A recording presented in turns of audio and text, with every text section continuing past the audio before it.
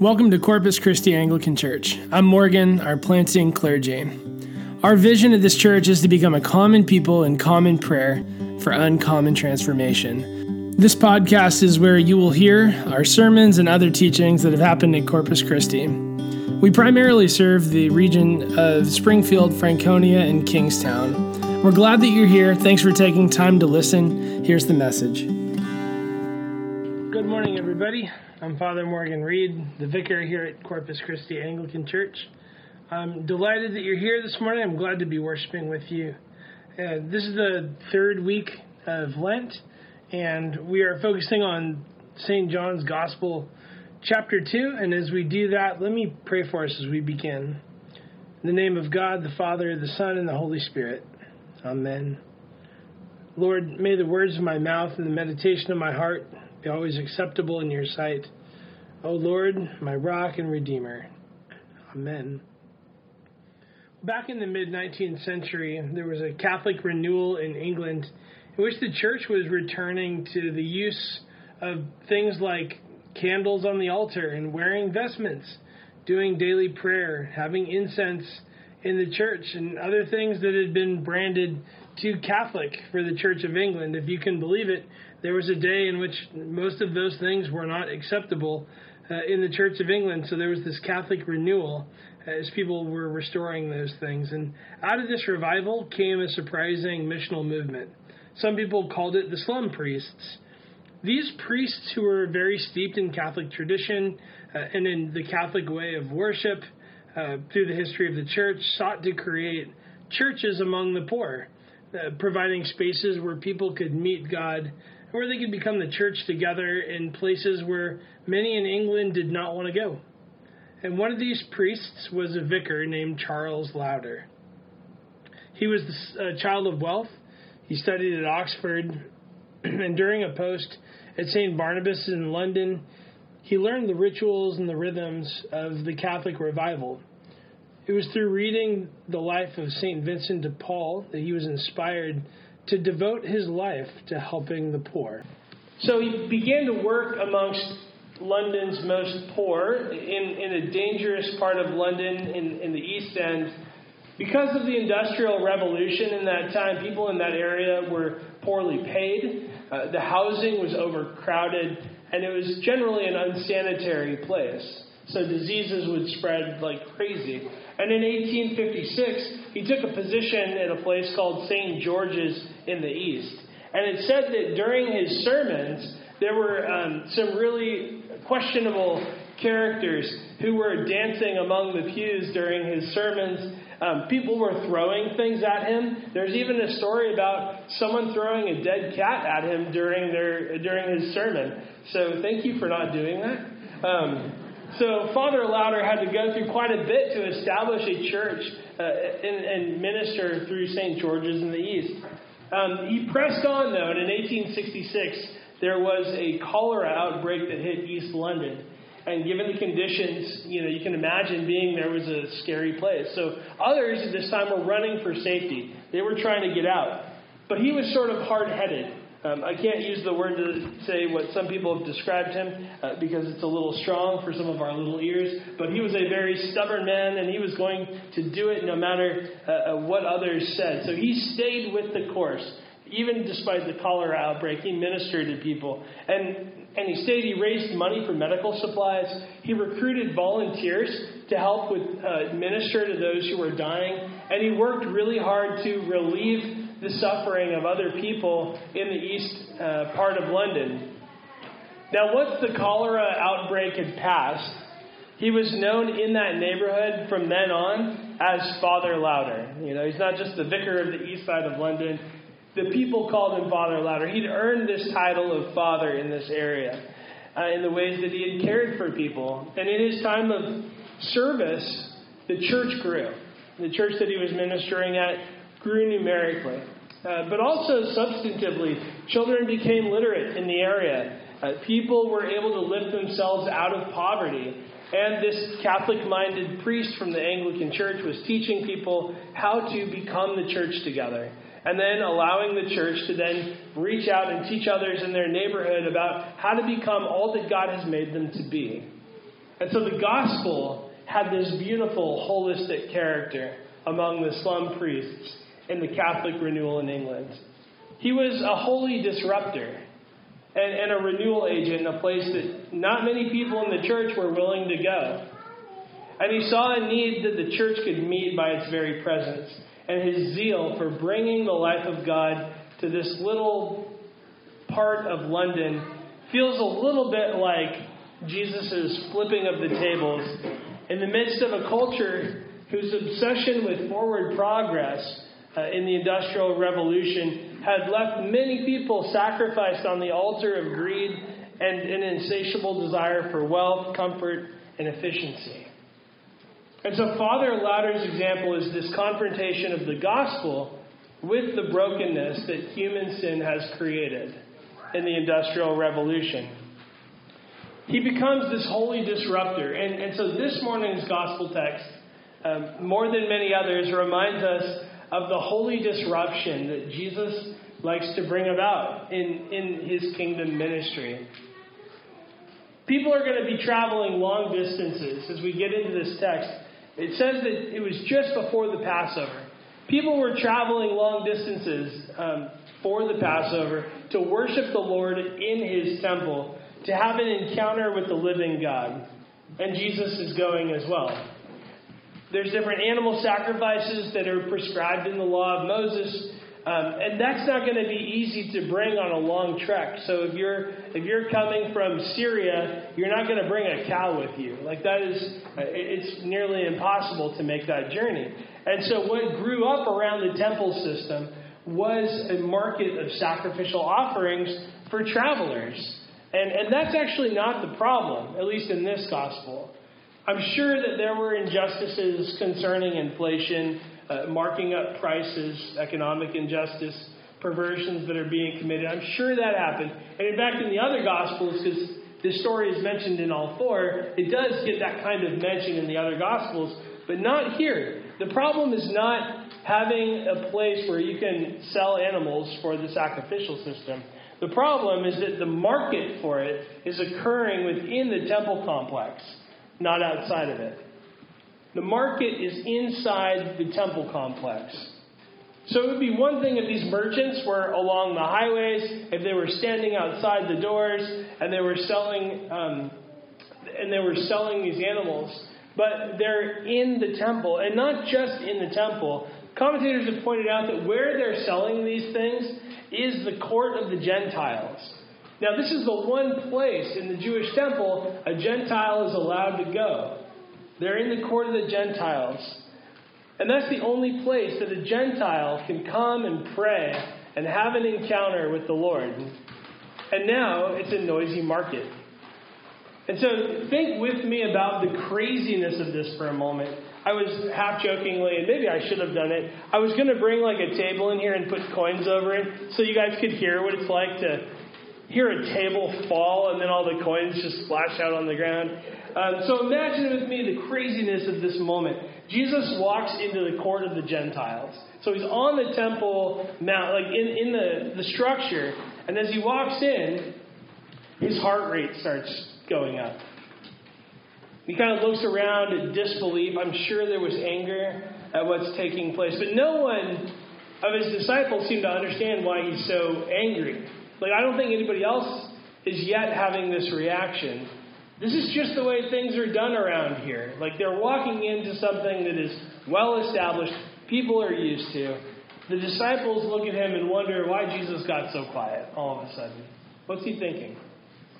His nostrils begin to flare a little bit. Like, his body is sort of reacting to what he's seeing. And then he reaches for some reeds. And the disciples are kind of wondering what's about to happen. Like, is he going to make something that he can sell, give to somebody? And he starts tying them together. And then the disciples are still wondering. And then without warning, Jesus all of a sudden starts chasing people out of the Temple Mount with a makeshift whip. Like, that's astounding. And people are running away terrified. Wouldn't you? I'm sure I would. This person that you don't know that well, who claims to be the Messiah, is chasing people around with a whip. You are going to run out of there as fast as you can. And why is this happening? I mean, think about it. Cages are falling over. These pigeons are falling over. There's cows mooing, sheep's bleeding, and all these animals are just stampeding out of the temple area or just running aimlessly, trying to find a safe place to exit along with the people. People and animals are going everywhere. This is a wild moment. And then you can, on top of that, hear the crash as the coins fall. Crash! Over and over again. Animals are running, tables are falling, coins are flying everywhere, and this guy is running around with a whip chasing people. It's wild. And this is not an act of just anger. This is a purifying act. The temple was supposed to be a house of prayer for all the nations, the Jew and the Gentile. This is where God's glory was supposed to be made known among the nations. And now it had turned into a marketplace of exclusion, and to the exclusion of its ultimate purpose. The Gentiles would not know the grace and the glory of God because they cannot pray there. And this is what fuels the zeal of our Lord. And the system that Jesus was disrupting was one that had just come into being and nobody expected to change. It was well established. Nobody questioned it. And this story ultimately teaches us about the true Paschal Lamb and the ways that he wants to, as our collect prayed, purify our disordered affections. Purify our disordered affections or our disordered loves.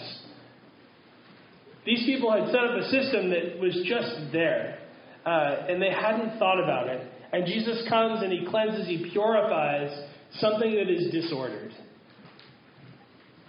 And this system is keeping people from seeing the glory of God. It's using the things that would bring glory to God in inappropriate ways to the ends for which they weren't intended. And so aligning our affections to the things of the kingdom of God is ultimate peace, or shalom. This is what Jesus is seeking to bring, even here in the purification of the temple. This moment that seems like utter chaos is a moment that is, it's called a judgment for the sake of purification, the rightly ordering of the loves that are disordered, the systems that needed to be broken up to rightly show God's glory to the nations. And so if the temple is the place of God's glory, and it is shalom, which means peace, then Jesus' anger and his act of purification is directed, not against people individually, but against the affront to God's shalom, what God wants to bring among the nations. And so I think that says something that informs our responses to anger. Anger happens. It's neutral. Anger is helpful. It should not foster contempt for ourselves or for other people. But anger, rightly used, becomes something that leads to shalom and the purification of disordered loves, disordered affections. Last year, I read this helpful little book, and I'd actually recommend people read it every election cycle. It's a little book by Ed Stetzer called Christians in the Age of Outrage. You can sort of guess the themes that are going to come up in such a book. It's really helpful as we think about the gospel, and the question that it's trying to address is, how does the gospel become compelling to people through the church? And it helped me think about what is the posture that we're supposed to adopt as the church so that the gospel becomes compelling. What's our tone in the conversations that we have with other people, both in person and if we're on social media, the conversations we have online? He says this: you can't hate people and engage them with the gospel at the same time. You can't war with people and show the love of Jesus. You can't be outraged and on mission. Anger, again, is neutral. It's an emotion. It's an indicator that our body is reacting to something that's useful and helpful. Jesus' actions are not described as pure rage. They're not vengeance. They're not wrath. They're not contempt for people. They're described as zeal for God's house. And it was an intense zeal. And I am sure that because Jesus is fully human, anger is part of the complex emotional response that leads to the reaction that we see in the Gospels. It's present in that moment for Jesus. But notice at the end of this action is shalom. It's peace. Purification of what's disordered. It is not shame. It is not contempt. You can't engage somebody, even if you're engaging them as an enemy, in the love of Christ when your anger is being held as contempt for them. And so it's okay to be angry, right? It's okay to be angry at the way things that are broken. It's actually a really helpful motivation sometimes. And it helps us work for the restoration of the kingdom of God where things are broken. And unlike Jesus, we have many disordered affections, disordered loves. And so we need to be characterized by patience and humility when we're asking questions about anger because we're not perfect like our Lord. And we can ask how that's pointing, what the anger is pointing to before we act out any kind of zeal. So sometimes what that looks like practically is take a second, take 2 seconds, take 3 seconds before you answer your uncle on Facebook, right? And just pause and ask the Lord, okay, what is stirring up something within me? What am I reacting to? How is your zeal rightly applied to bring shalom to this situation?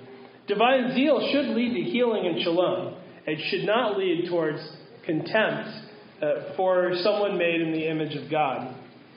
So Jesus does this purifying work in our hearts, and he does it in the world through his body in the church.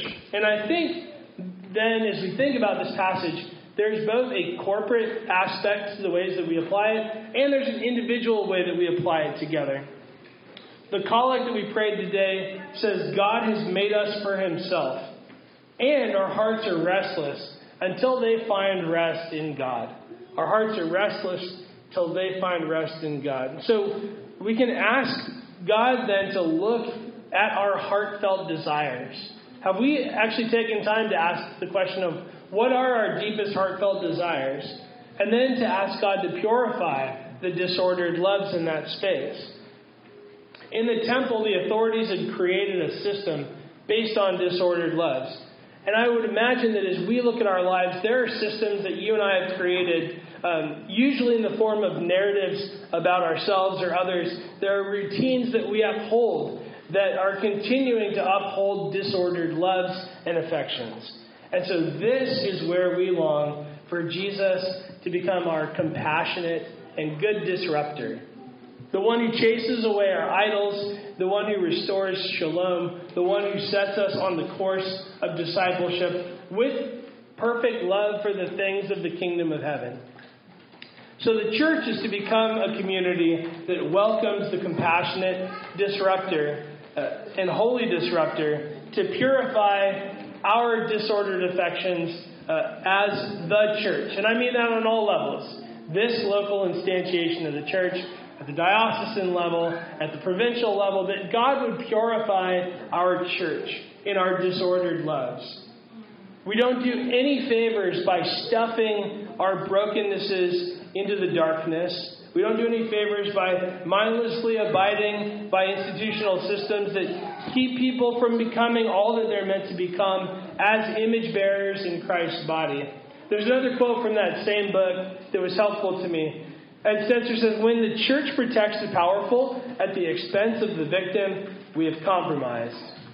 And in the end, these compromises add up and they convince the world that the church is not a community for the broken in search of healing, but just another human institution that puts expediency above righteousness and justice. And so I know that it is heartbreaking to see injustice happen in churches. And I could talk with each one of you and talk about the ways that has been true for you. I know it myself. But we also need to stop pretending that we have it all together. Right? This is where it comes down to each of us in this church. We do not have it all together, any one of us. Thanks be to God. Because I would feel way inferior compared to you all. I don't. So we can't pretend. We don't need to pretend. This is a hospital for the broken. This is not a portrait gallery of the perfect. Right? And through honesty and integrity, through vulnerability and truth, bringing things into the light, God is bringing shalom in this community through Christ, who's our healer, and by the power of the Holy Spirit. And we actually need one another in this regard to walk through our brokenness together. So the kingdom of God and the restoration of all things begins in the redeemed lives of a community of people, in each one of us. And creation is longing for the revealing of the redemption of the children of God, because in that redemption that we find in ourselves is the first fruits of the redemption that God's going to bring to the cosmos. And this is what I love, again, about Father Lauder and the slum priests. They are compassionate and holy disruptors. They're this leavening agent in the societies that God's called them to in their neighborhoods and cities. And so this is my prayer for us as well as we follow our Lord, that we would do good work, substantial work together in the kingdom of God and the mission of God, that we would live with spiritual integrity as we go about our vocations, whatever God has called us to right now. Not perfectly, but always being reformed together by the God who wants to restore us and to bring us to His peace. So as we go through this week, in our third week of Lent together, let's take note of where our anger is at brokenness. Don't stuff it. Acknowledge it. Acknowledge its usefulness even. And then ask Jesus for His power to rewrite the narrative so that all of our life is transformed into this place where we can meet the living God, where our lives would be ordered according to the kingdom of God. Let me pray for us. Heavenly Father, You have made us for Yourself. And our hearts are restless until they rest in You.